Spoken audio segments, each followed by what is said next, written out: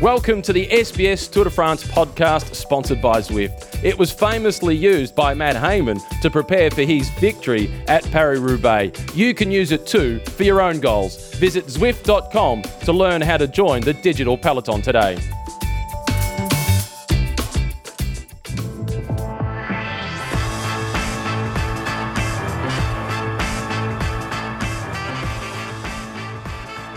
Bonjour, and welcome to the Zwift Tour de France podcast. I'm Christophe, Mallet, I'm your host on this podcast today.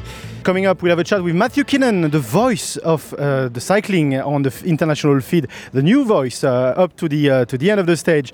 He will tell us all about how he got there.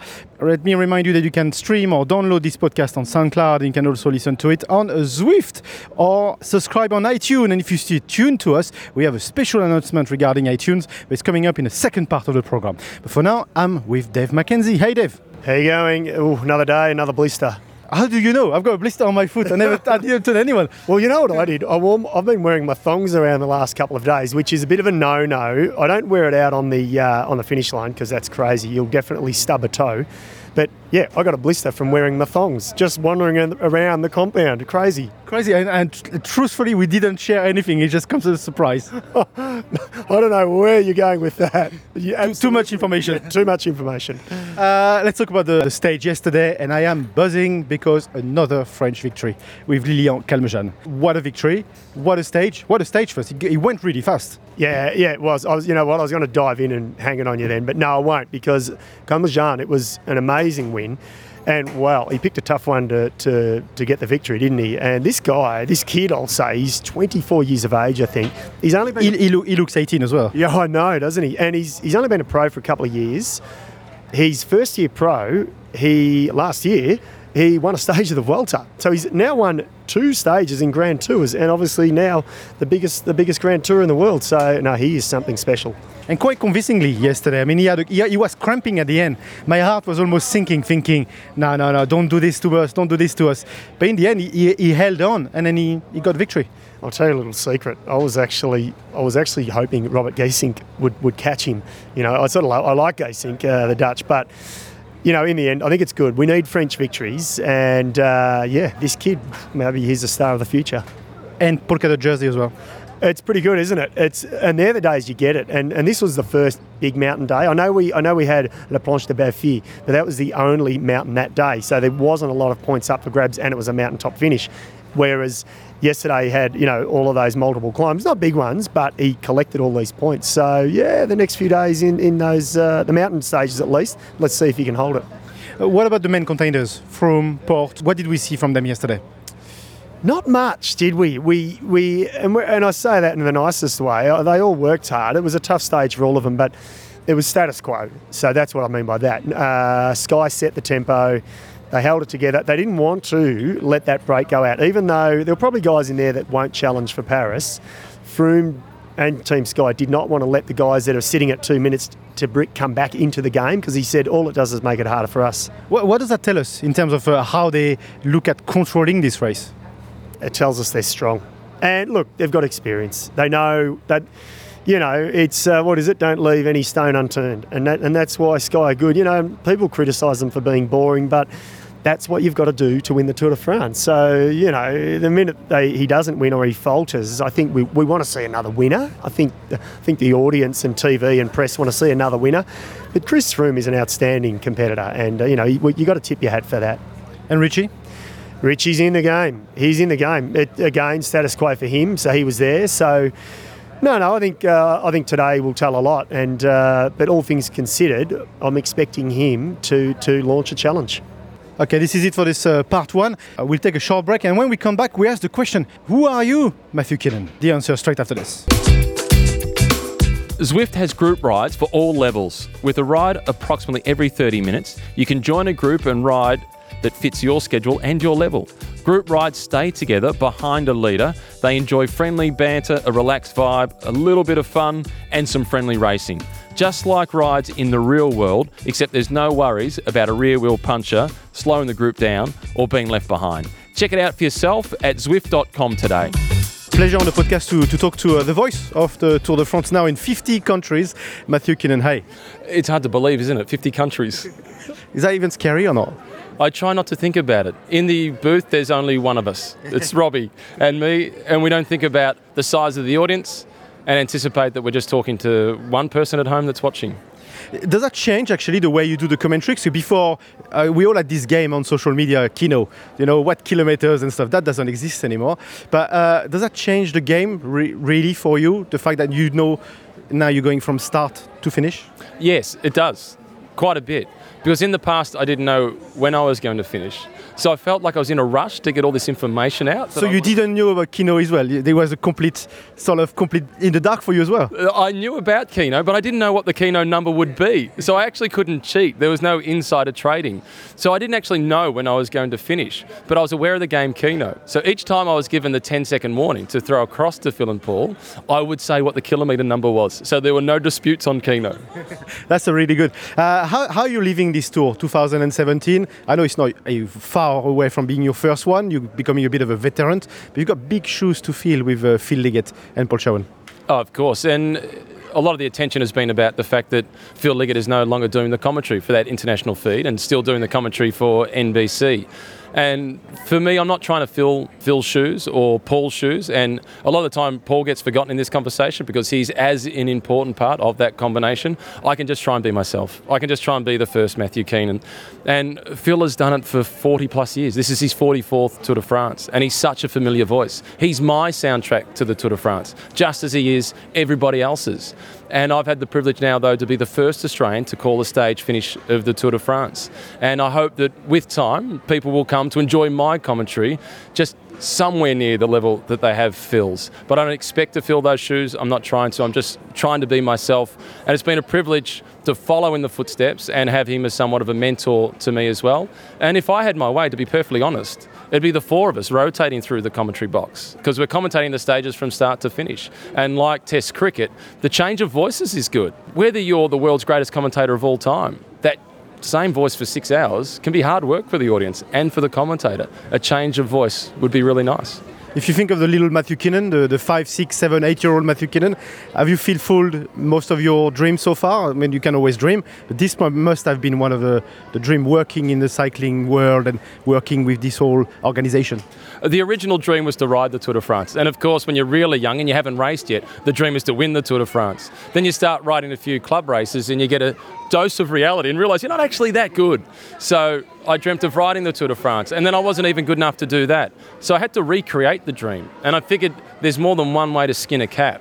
And this is a message that I always give to young kids when they're going through school or whatever it may be, or pursuing a sport. Chase your dream, but be prepared to be a little bit flexible. Sure, I wasn't able to ride the Tour, but this is now my 11th Tour de France. So I get to come to the Tour, not in the manner that the 16-year-old or the 14-year-old me dreamt about, but in a different way. And it is a dream come true, not a dream that I initially had, but I changed that dream and I'm loving it. And for our personal audience at SBS, you have a personal affiliation with SBS, I guess. Yes, so I'm here not employed by SBS, but employed by ASO. So as you mentioned before, the commentary goes to about 50 different networks around the globe. But a large part of that is because of the relationship with SBS. So I'm really grateful for that. And the last question, I know you have your own podcast. How is that going? Do you enjoy this role as well as a podcast? It's a different audience. It's a different set of ears, a different relation with the audience. It's a more personal relationship than what TV commentary is, because you're responding to a lot of questions directly from the audience. And I've done a bit of radio, which is a format that I really enjoy. I love radio. But you don't have to worry about ad breaks or timings. And one episode can be 35 minutes long, another episode can be 42 minutes long, depending on the content you want to get through. And it lets me be a bit more relaxed than what I am in commentary. And doing it with Dan Jones and Sam Edmund, the idea is actually just to have fun. We're not trying to be really hardcore cycling. Whilst talking about cycling, we're talking about it in the fun manner that you do when you're at the cafe after a ride with your mates. And it's called the Three Domestics. It is, because none of us could possibly be team leaders. We've got to be realistic. Perhaps it should be called the Three Soigneurs. Yeah, maybe. And last question, you have also an affiliation with Zwift. That's a brand you know, and I guess you like what they're doing. I really became aware of it. I knew about it before the Matt Hayman thing when he won Paris-Roubaix, but I was honest, I was a bit sceptical. And then Matt Hayman rode it to prepare for Paris-Roubaix, which he then won. And that raised the eyebrows, and I thought, actually, I want to have a go because I've done a lot of indoor training when I was racing. And even since then, I like the ergo and the effort you get. It's really efficient. So when I did get on Zwift and then had the chance to ride the World Championship course from Richmond 2015, where Peter Sagan won, that's when I was sold. Because I felt like I knew the course because I commentated that World Championships, and then I got to ride it. Sure, it was in my own house, but I felt like I was on the course. It was really good. And what else do you like? I mean, we know you for the cycling, the voice of cycling, but surely you're not a one sport man. My second favourite sport is tennis. Okay. And I play tennis maybe twice a week. When I get back from the Tour de France, I'll be playing Tuesday night, men's competition again. The first time I've played competition tennis since I was 15. And I started playing again just this year, really, because my daughter took up hot shots. So my wife and I went down to tennis at the local tennis club, sitting there watching our daughter get her tennis lesson. All the other parents are there on their devices, their phones. Nobody's talking to each other. So we brought a couple of tennis rackets and started playing. So I love playing tennis. I love following the football, the AFL. I like all sports, really, but cycling's number one, tennis is number two. Thank you, Matthew. Thank you. Zwift is an indoor cycling platform where you can connect with a global community of cyclists at any time. You can chat with people all over the world, share in group rides, get encouragement from total strangers, ride on, who quickly become your new riding buddies and train harder and faster with competition on a global scale. Check out Zwift for yourself at Zwift.com today. Welcome back to the Zwift Tour de France podcast. And before we carry on with all this, we had a bit of news overnight. I didn't want to say it at the beginning of the program, but we are the number 3 sports podcast on iTunes. Can you believe it? Well, I can't believe it, but it's incredible. Well, it's your gig, brother. And I'll tell you what, I've come along for the ride. Yeah, it's incredible. Number 1 is Lance Armstrong. Number 2 is ESPN. Number 3 is us. Shall we go after Lance? We can't let him get away. We've been going after Lance for years. Let's just keep on trucking, I reckon. You know what? I better unsubscribe. So everyone that's listening, unsubscribe. No, I'm kidding. But that would be awesome if we could beat Lance. Would you believe that? That would be cool. We're coming for you, Lance. If you are out there listening, sir, well, you should be, because we've got it going on. And you should be, because I tagged you on Twitter several times. So anyway, let's talk about cycling. And where are we going tonight? Going to Chambéry. What a stage, fitting for a Sunday viewing. That's going to be amazing. It is perfect. I think the Tour de France organisers worked that out, didn't they? They went all around the world. Sunday is just one of those days that people want a late one, Well, maybe not. People got to go to work, but who cares? It is a monster day.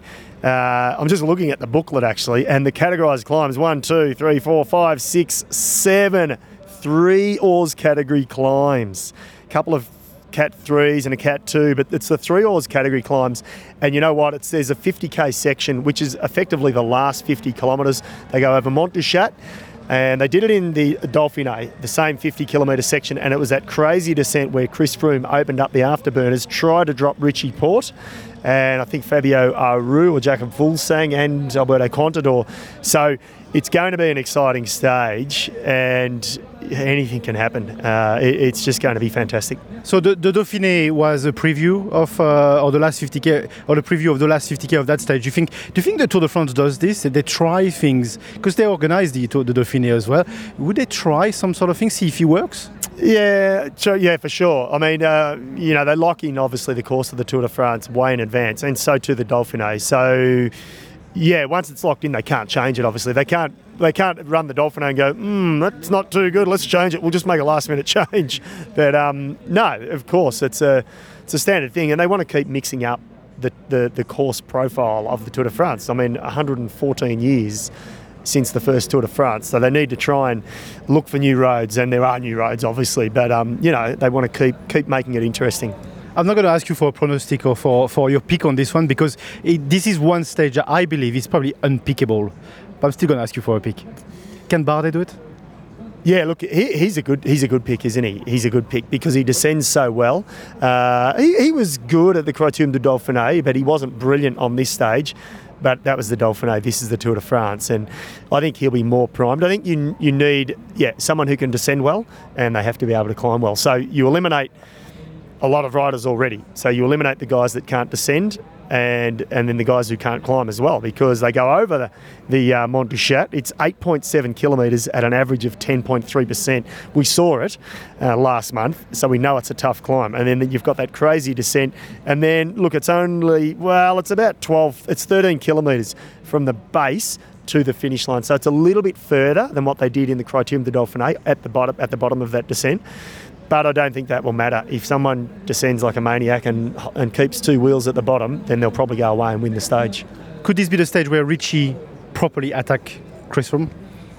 It's a stage where he should, I think. Richie's not the best descender. He's not bad, but he's not as good as the best. So, yes, I think he needs to attack hard on that climb. And, maybe it'd be actually good if he had a couple of good descenders go with him up that climb, and then they nailed it on the descent, because I think in dry roads and good conditions, he can follow the wheel on the descent, So, it's, like you say, it's a really tough one to pick, really, really tough. I think for the one I'm going to let you off. This one I'm not going to let you pick on this one. Thank you very much. But the wine is on you. Okay, happily. Like I'm going good on wine. I don't know. Yeah, you've had one glass of rosé. I'm an That's expert. not conversion, buddy. That's not conversion, all right. The Frenchman who doesn't drink wine, one glass of rosé. Yeah, we need a few more than that. I know. Well, I got to stop this podcast now. But it's been great talking to you today again. Thank you for being part of this number 3rd podcast on iTunes. I can't believe it. Hey, the only way is up. Exactly. Thank you for tuning in. And this is it for us on this Zwift Tour de France podcast. Let me remind you that you can stream or download on iTunes. You can also check out the ride on Zwift, our sponsor, our lovely sponsors. They have some special SBS rides, so check them out. Next podcast will be released tomorrow morning, and I'm looking forward, I tell you, talk about this stage, because it's going to be an amazing stage. Stay tuned. Anyway, this is it for us now. On behalf of the whole team at SBS, it's au revoir for now. À demain.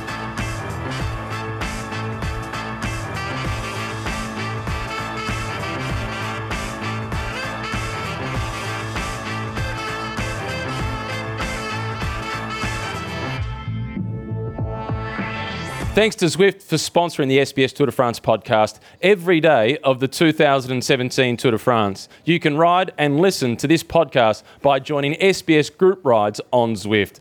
Guys, go and check it out today. Visit Zwift.com to learn more.